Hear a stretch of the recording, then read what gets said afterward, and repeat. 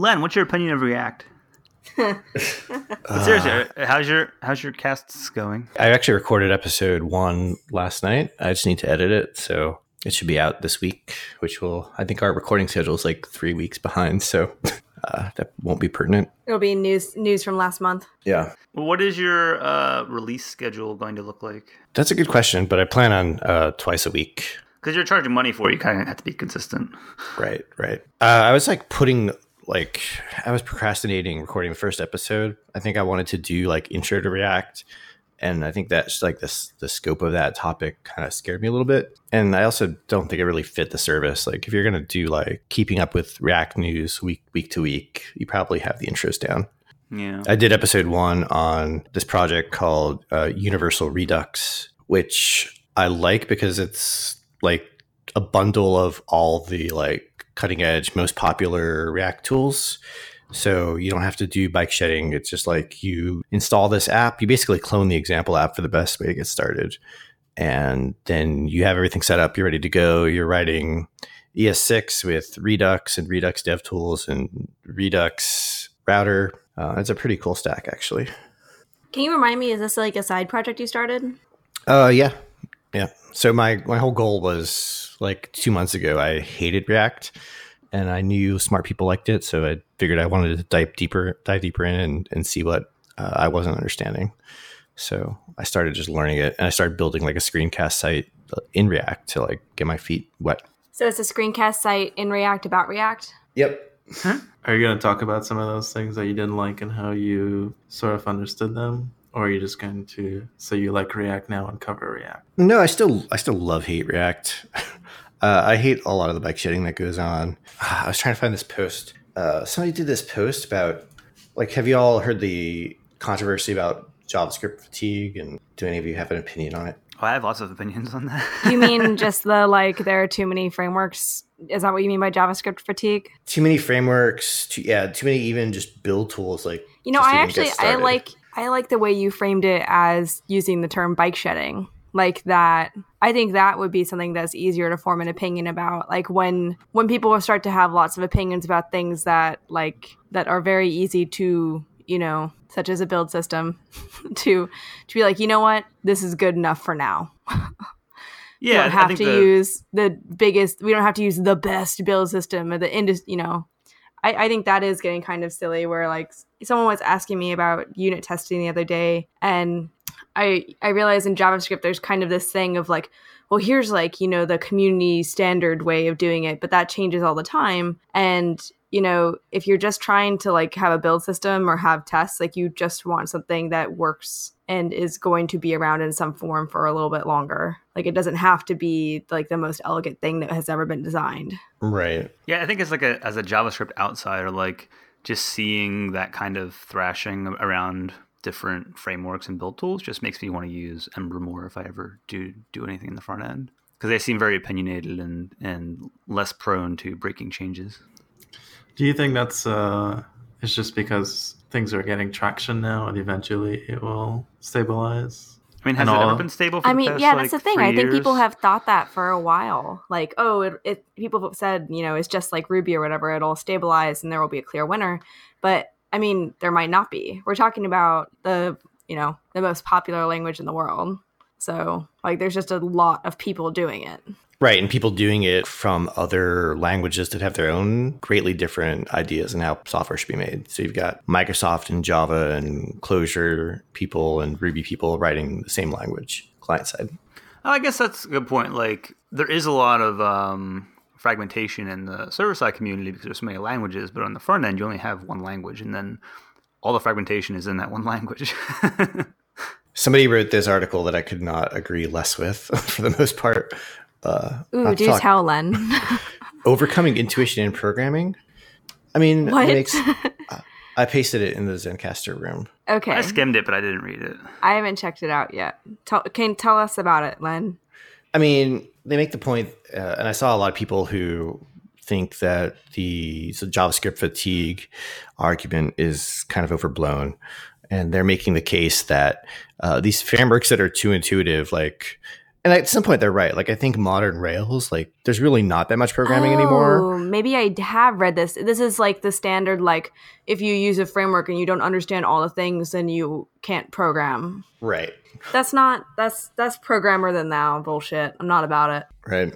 No one gets to decide who is and who is not programmery enough. Like, it's kind of related. I only pitched one talk so far in 2016, and I don't think I got in, but because I wanted to write a talk about the myth of the full stack developer, but just like in general that there's like all this devier than thou crap that, you know, if you don't know, you know, this, then you aren't actually a developer and whatever. But who makes the person, like, who's the person to decide that?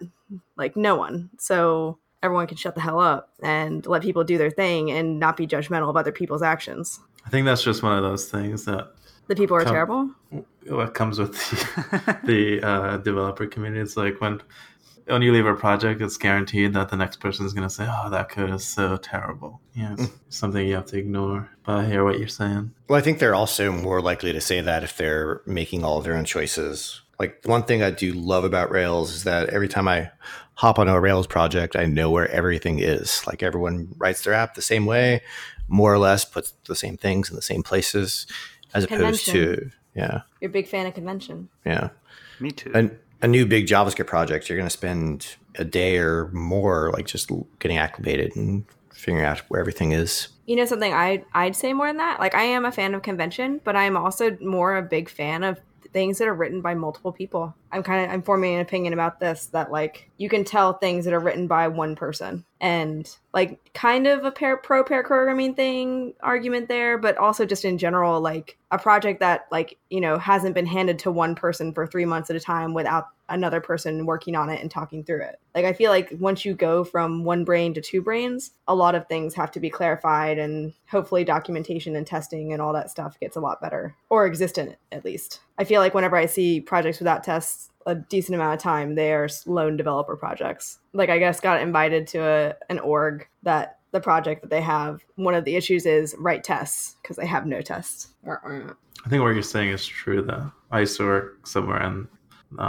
we had the same, like, that was one of our like selling points. I was like, that you got to be alone? Or no, wouldn't be that alone. you shouldn't have a project with one developer, because it'll just become that developer's project. Like, it was a I've pitch been on for a teams. consultant. I've been on teams where like you have a project with 3 developers, but one developer just kind of like does everything and kind of like takes control of everything. That doesn't make your point invalid, but You both are laughing. I would say that's bad. Yeah. Oh, I think everybody's been on that project. I haven't been on that project. Been on that project over and over again. Every project is that project. I saw a Git repo over break from TJ Hollowaychuk. I think is famous for like NPM or something. He wrote like half the Half the modules JavaScript in existence. Yeah. He has a repo called Frontend Boilerplate, and the GitHub description is Webpack, React, Redux, Babel, Auto Prefixer, HMR, PostCSS, CSS modules, Rucksack - boilerplate. And then in the README it says a boilerplate of things that mostly shouldn't exist. I actually got convinced about PostCSS. Yeah. Although I think there's like 20 different frameworks. What's post CSS? So React people don't like writing actual CSS anymore. So they write it in JavaScript? Yep. That's gross. Ridiculous. And there are like 20 different frameworks to make this happen. It's 6 a.m. here, and I don't think I can like, I don't know, I saw like one video on it and it convinced me, and I don't think I can like articulate all their points. But a lot of it is like... Can I vertical align? Yes. Oh my God, I'm sold. So yeah, basically the hot thing in React is to use inline styles instead of CSS. Because one of the things that CSS did, right, it gave you kind of like modularity, but people are doing that in JavaScript. So like you can actually just like merge defaults and kind of inject the styles. And I know I'm not going to be able to make the case for that at this point, and I've never done it in production, so I don't really want to claim it. But I'll throw a link into this video, and yeah, make up your own opinion. But it was a compelling argument. Is it github.com post CSS? I think there's Yes. like yes. Okay. But there's a lot of other frameworks that do the same thing, where you write your styles in JavaScript and kind of compose them with the power of JavaScript, and then actually just insert them into your React components. Interesting. This may all be going in the right direction, but I wonder, maybe there's like a better way we should be doing things, and you can get there by like iteratively changing things we already have, like CSS preprocessors, and then like using JavaScript and whatever. And then there's like you can make a big jump where you just like throw out everything that you use right now and try something new, which I feel like Meteor was trying to do. I know people use Meteor, and it seems kind of like magical to me because I haven't really used it, but I don't know. I'm just kind of blabbering, but from the outside, this all seems like a mess. I think it's definitely still a mess. We use Ember at work. It's pretty good. I definitely think I like seem happy. I'm more at this point still more ideologically aligned with Ember, but it doesn't seem to be gaining traction. I even seen people like omitting it from like the list of popular JavaScript frameworks. Leaving what out? Ember. Oh, that's odd. One of the talks at CodeMash was like Angular versus Knockout versus React. I was like, wait, what? Well, but CodeMash is like more C#y, right? A bit, yeah. So, and C# people, I feel like most of the people who use Knockout tend to be Microsoft Stack. Right. It's true. So they might have just skipped the whole Ember game. But there were actually more Ember talks last year than this year, which is upsetting. Spring people love Angular. I've noticed. Oh, Java, Spring. Yeah, Java people love Angular. It seems like a lot of the Java folks who have switched to front end or started doing front end programming has done it through Angular. At least that's my experience at work. So how was CodeMash, Len? Or is CodeMash right? Yeah, it was exhausting. I got there Monday and didn't leave till Saturday. Is that the one that's in a water park of some kind? Yeah, it's in the Kalahari in the middle of nowhere, Ohio. It's near Cedar Point, actually. It's this huge conference center / hotel / indoor water park. And generally you don't leave for like 3 to 4 days. So you don't actually go outside? No. Although this year was actually warm enough. It was freakishly warm that I would actually go outside just to go from one end of the hotel to the other and actually see some sunlight. There was a lot of good talks. And I never know what the like actual game-changing thing that I saw was. Like I know like 6 years ago, I was in a session where I learned Ruby from Jim Wyrick, and I had no idea that would like change my career for the next like 6 years. Nice. Do you remember your reaction to Ruby at that point? Yeah, I went in thinking it like, oh, this talk's some BS. I don't care about this language. It's terrible. And then I started warming up in the middle and fell in love by the end. And he was doing the koans and like it was like a guided walkthrough of the Ruby koans. Did you do any of the water parking? No. I substitute the game room for the water park these days. So I in news of games, I've learned to play Settlers of Catan. Nice. It's a new thing for me. And apparently I have friends who play, since I do need to practice Spanish, they play Settlers of Catan in Spanish sometimes. Oh, Nice. that's awesome. But then I think that I would just get really good at the words for, like sheep and grain and brick. But I don't know, I'll take it. How do you say 2 brick for 3 sheep? Yeah, I don't know yet. I haven't gone to one of their game nights, but we were talking about it, and so I'll get an invite hopefully. But is it against the rules to try to do trade deals with another player in another language nobody else can tell what you're talking about? Probably. Oh, that's probably pretty easy to pick up. Although as long as it's on your turn, maybe you could do whatever you want. They have life-size Catan at CodeMash. It's actually a bit of a workout because you have to keep squatting to pick up the dice and roll them and pick up roads. You didn't have giant dice? Yeah, there were giant dice, but so you have to. But they're still they're on like the only floor. like a foot tall. Yeah, That sounds really fun. Bought my little sister headbands. Have you guys played that?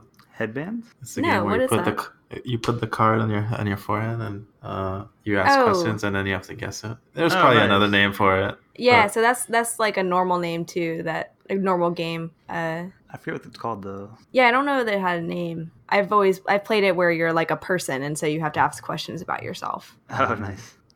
But it's a riff on 20 questions. Yeah, But so is Headbands a card game or an app? it's a card game. I'm sure I there's know. an app I think for Heads it Up too. is the app for it. Okay, I was surprised that my entire family played it, including me. It was a hit Christmas present. I played a ton of Keep Talking and Nobody Explodes over break. Oh, is that bomb game? Yeah. That game's kind of hard. It's what? It's kind of hard. Well, if you don't know where the things are in a manual and you're in an iPad, I'm guessing it's the same thing for paper. It's hard to find. Yeah, I mean, you kind of. I mean, there's only like 12 pages maybe. So after playing a few games, like you kind of just know where they are about. The hardest part for me is like communicating with the bomb operator or vice versa. Have any of you all played Space Team? Yes. Isn't that the sounds one where very similar. All yell out. We played it at the office. Yeah. Yeah, that's a good game too. So Space Team, everyone has like a little panel of instruments, and then there's instructions that happen on somebody's team. And the instruments are all like made up science fiction-y sounding complicated terms. And it'll be like defibrillator, the zoomilator. And like you have to know that thing is like on your screen and be listening to everyone shouting things while shouting your own thing, or else your ship explodes. Yeah, I played, me and my wife played a couple of years ago, and we got to, the farthest I ever got was like level 9, I think, stage 9. And we were playing at home, and I accidentally hit the home button, and it didn't recover when I reopened the app. They may have changed that recently, but I was pretty bummed. It sounds like it'd be easy with one other person, because if they're saying something, it'd be you doing it. Or did you play with somebody else? I've played at work before with a bunch of people, and yeah, it's easier, I guess, with a partner, and then when in a group.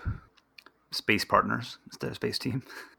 So if we're okay with pivoting topics, though, I thought we could do our 2015 reflections, or maybe like 2016 things we want to do. Yeah. I'll go last, since I feel like I've been talking about my 2015 and 2016 all episode already.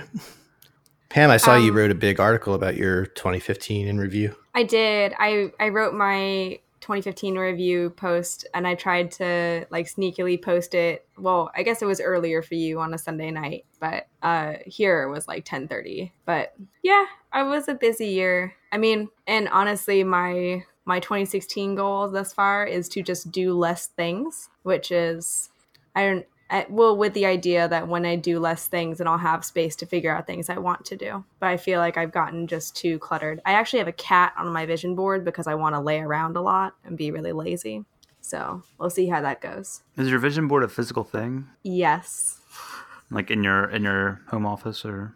Yes, it is. On New Year's, I get together with some of my girlfriends, and we do brunch and make vision boards. That's really cool. It's actually really fantastic. Also, we realized this year when we did it that like there's people who hadn't come before, and we straight up just started making vision boards and never explained to anyone what it is.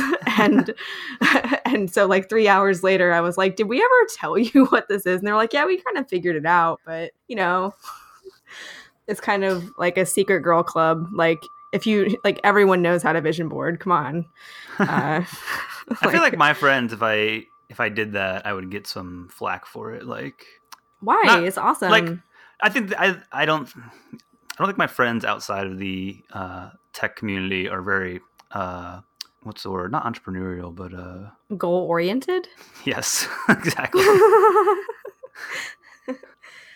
They aren't like goal setters or reflectors. Yeah, it's kind of like, well, it's New Year. Like, okay. Go to work every day.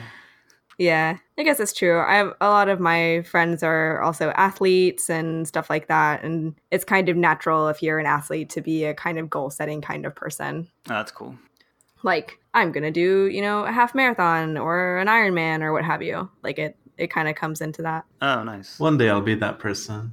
Do you want to be that person, Javon? You could make a vision board. I'm thinking about making a vision board now. Javon, you want to come over and make a vision board with me? Oh, I definitely will. You totally should do that. Honestly, one of the hardest things is finding magazines. So finding people who have saved magazines, because I'm not a magazine saver. So you clip them and put them on the board?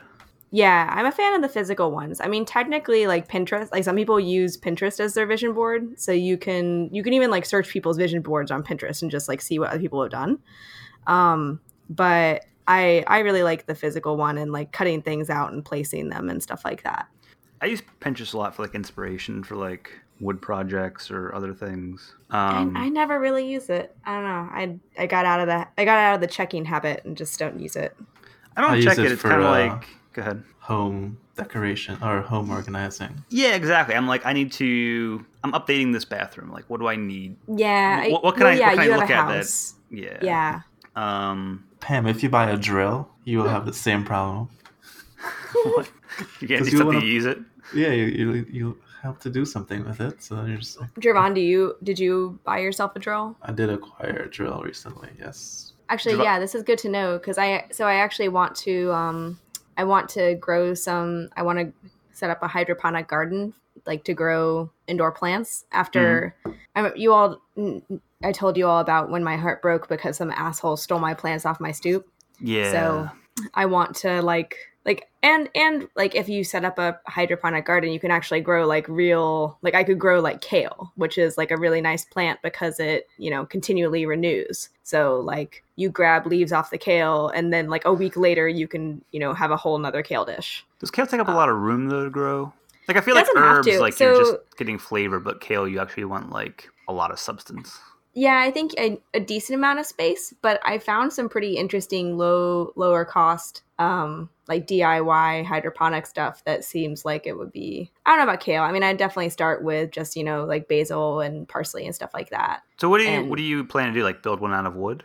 No, so the tutorial I found, it's like under $50. You buy like one of those plastic tubs like that you would use for storage. Mm-hmm. And then you use the base of that to be your like your nutrient tank. And then you cut holes in the lid and create some, like baskets that sit in the lid. I'll send you the tutorial. Oh, that's cool. You'll probably finish it before I do because I don't think I'm going to start it until like March. But because I don't want to make it and then leave it and expect Mike to take care of it while I'm in Argentina. If you ever need any custom wood projects, I acquired some tools over break. Really? Okay. I got a miter saw for Christmas, so I can cut like long boards at angles and flat. And then I also got a table saw, so I can cut up plywood and other things. So I'm planning to build a lot of the end goal is cabinets for our mudroom, but I'm gonna start small with a mail sorter. Okay.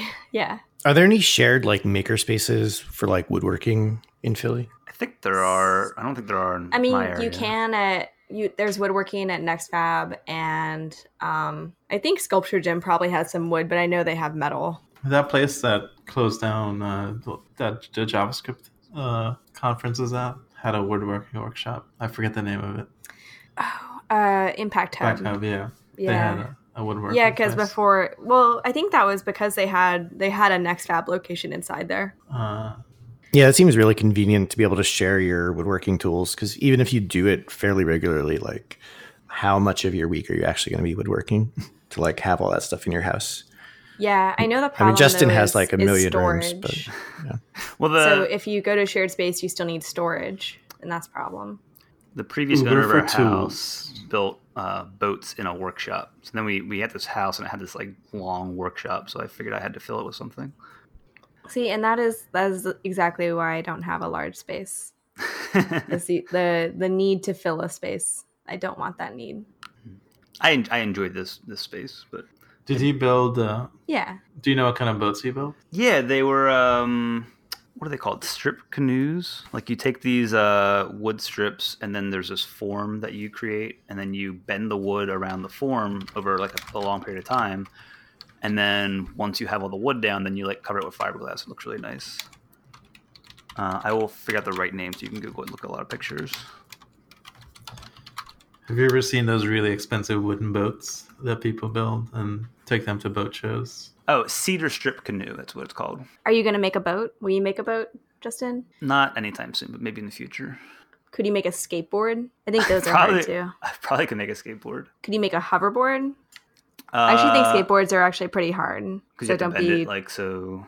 And it's pretty thin. Yeah. I feel like I've definitely had some woodworking projects. So I have a friend who's really into woodworking, but he's always so busy with his own projects. So I'll find some things that I want, Justin, and see if you want to try and learn how to make them. Okay, sounds good.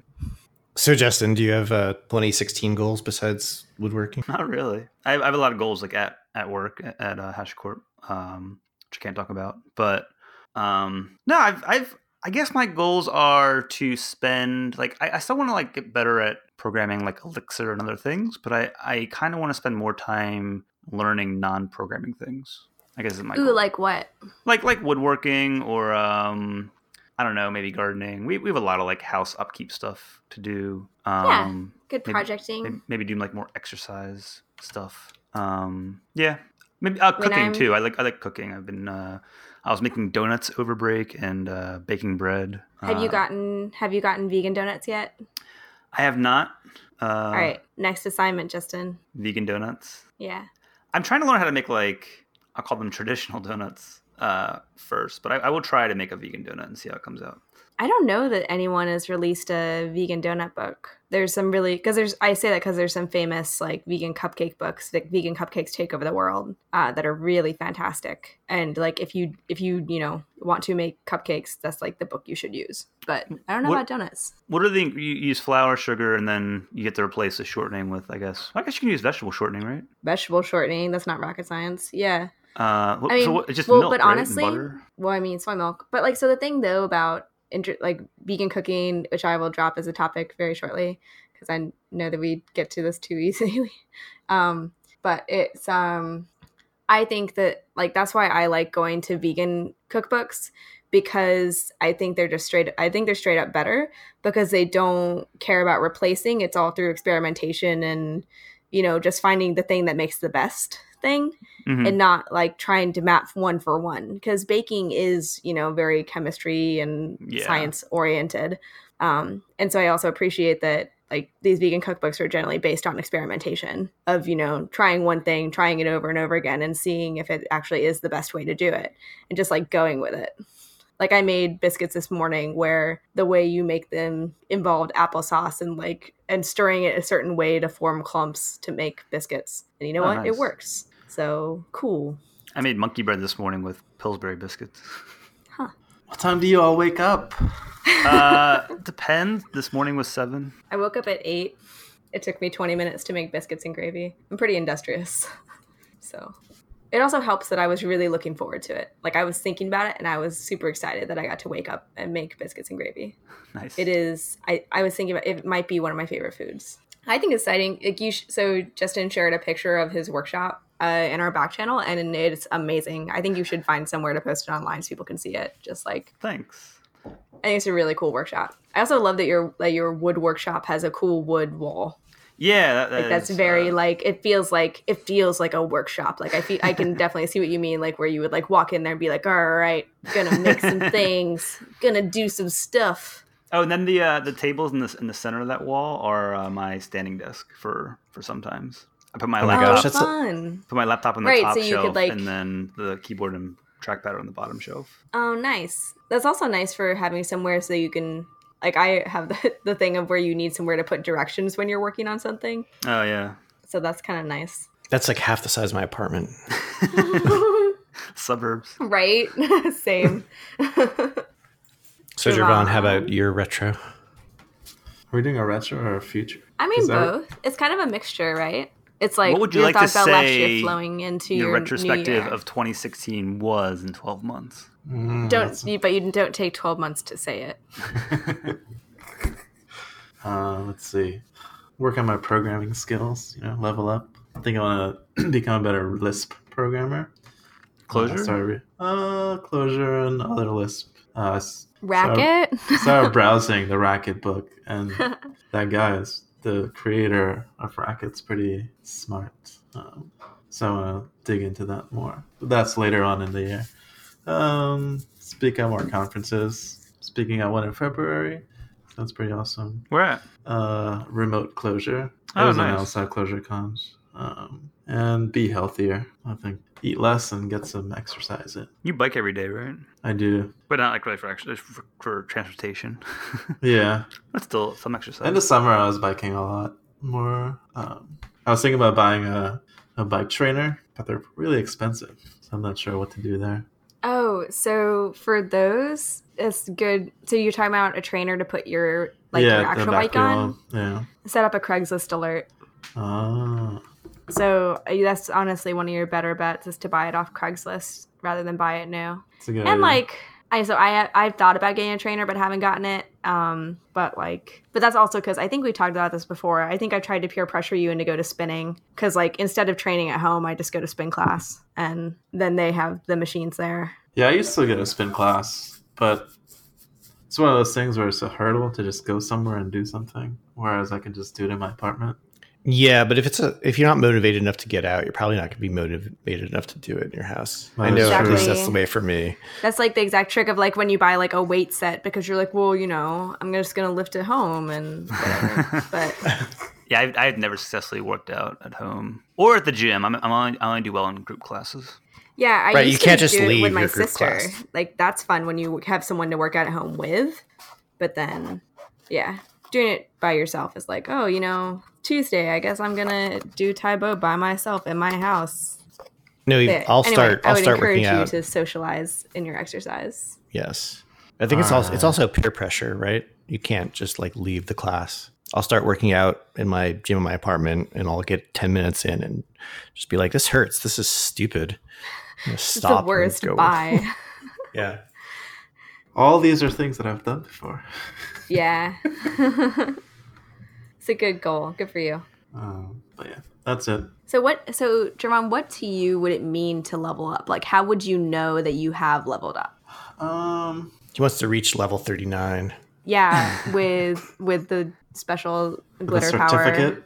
Power. Mm-hmm. I'm not sure. Usually leveling up means my ability to, I don't know if this is right, but sort of contribute to conversations. So you would say maybe like to speak intelligently on a topic? Yeah, or confident. Like I just have confidence to talk. The confidence is a hard goal though, because you can always be not confident. That is true. Like that has more to do with an emotional state rather than an actual like I have learned a thing. Yeah. Well, I mean more like, you know, go into a GitHub issue and do that thing confidently, or if someone is having a conversation, I can say, hey, I've checked this out. I'm somewhat aware of it. Or doing it at work successfully. Yeah. So like if there's a new project coming up, being able to use Clojure and pitching it and getting something done with it, it's leveling up. I feel like there are certain stages when learning something is like you can do the tutorial, then you could sort of understand it, and then you could just solve a problem without looking at things. Maybe you look up documentation and stuff, but that's a long answer. But that's what leveling up is to me. I have thought of ways, or tried to think of ways of measuring my my learning. Justin and I had this conversation recently where if am I stretching myself too thin? And at some points I think I am, but I think there are phases of expanding yourself and then kind of shrinking what you really want to focus in on. The breadth and depth approach. Yeah. What's the leveling up look like for everyone else?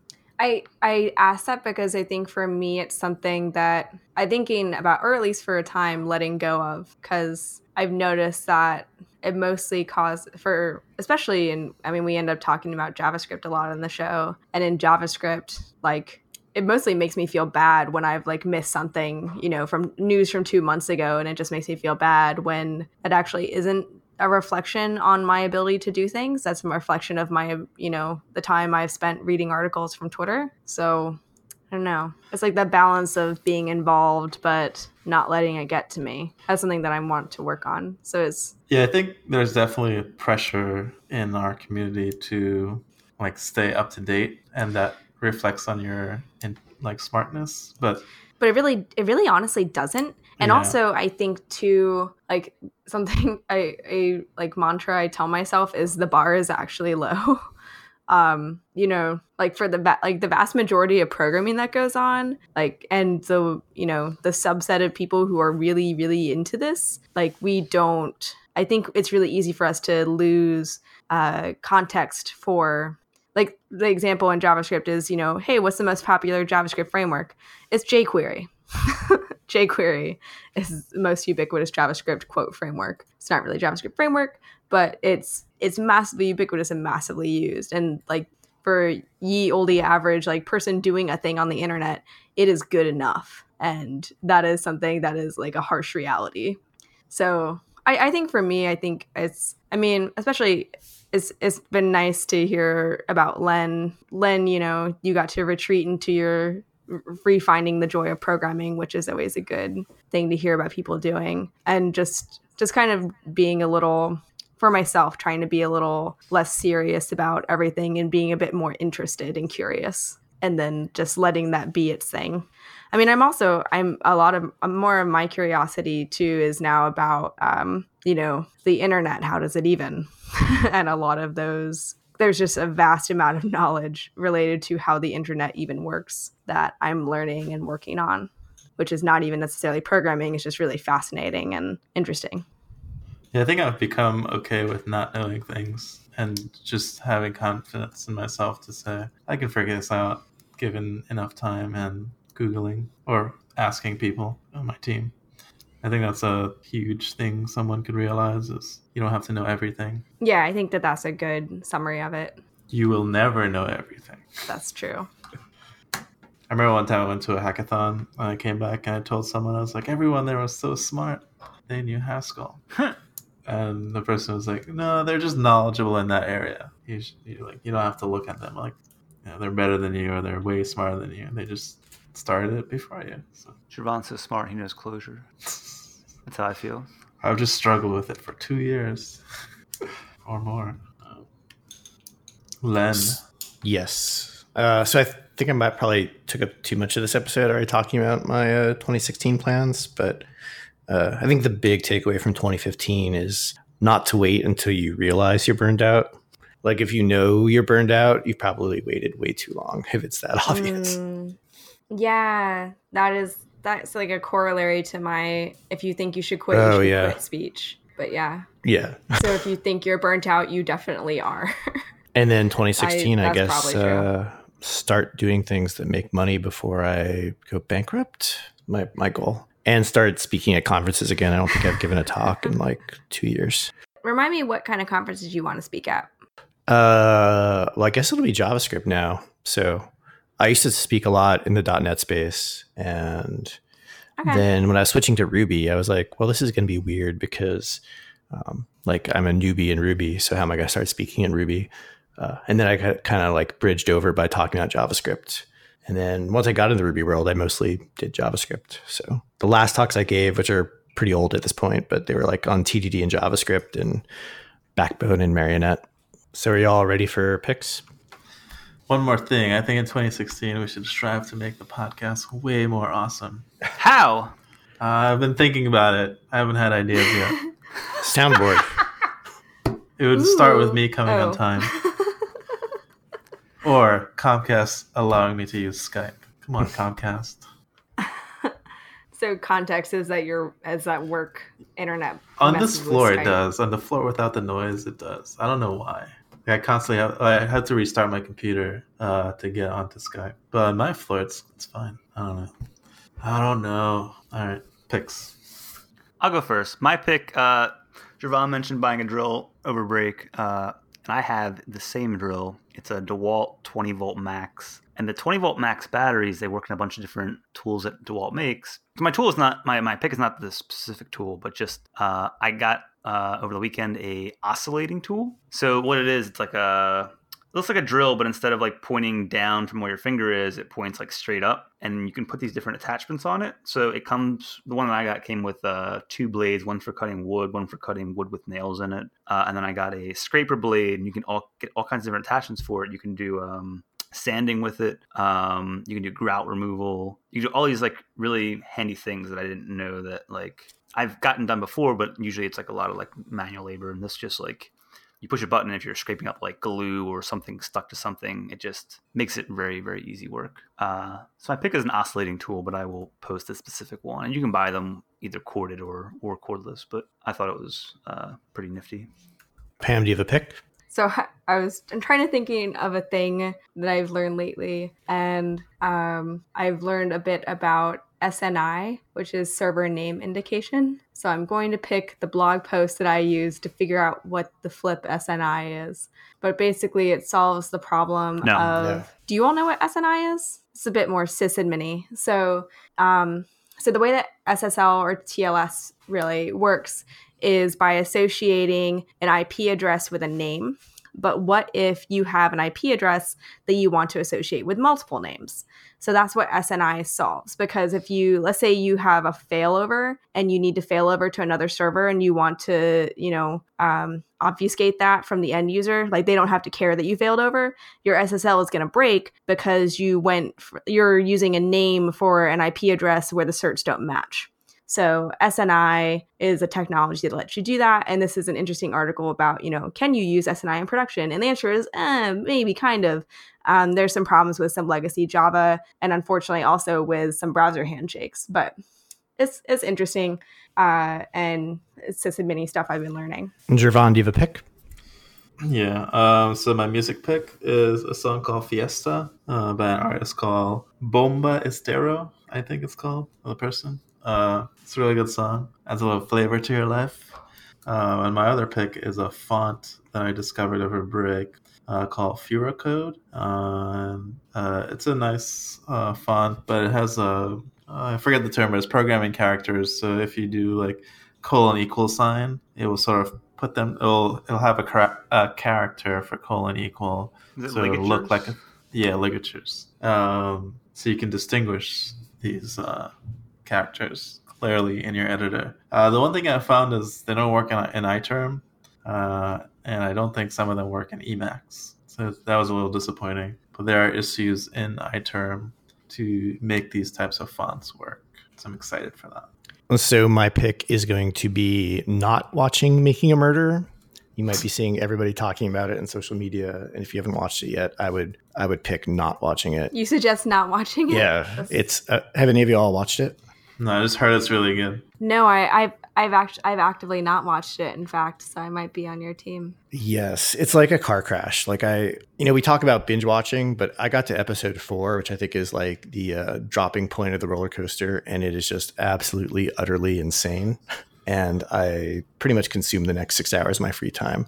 Like I stayed up way later. Like I've never actually literally probably watched things while I was still tired that I was so obsessed with. And I was definitely obsessed. And I got over it. And then I was obsessed reading all the like background on it.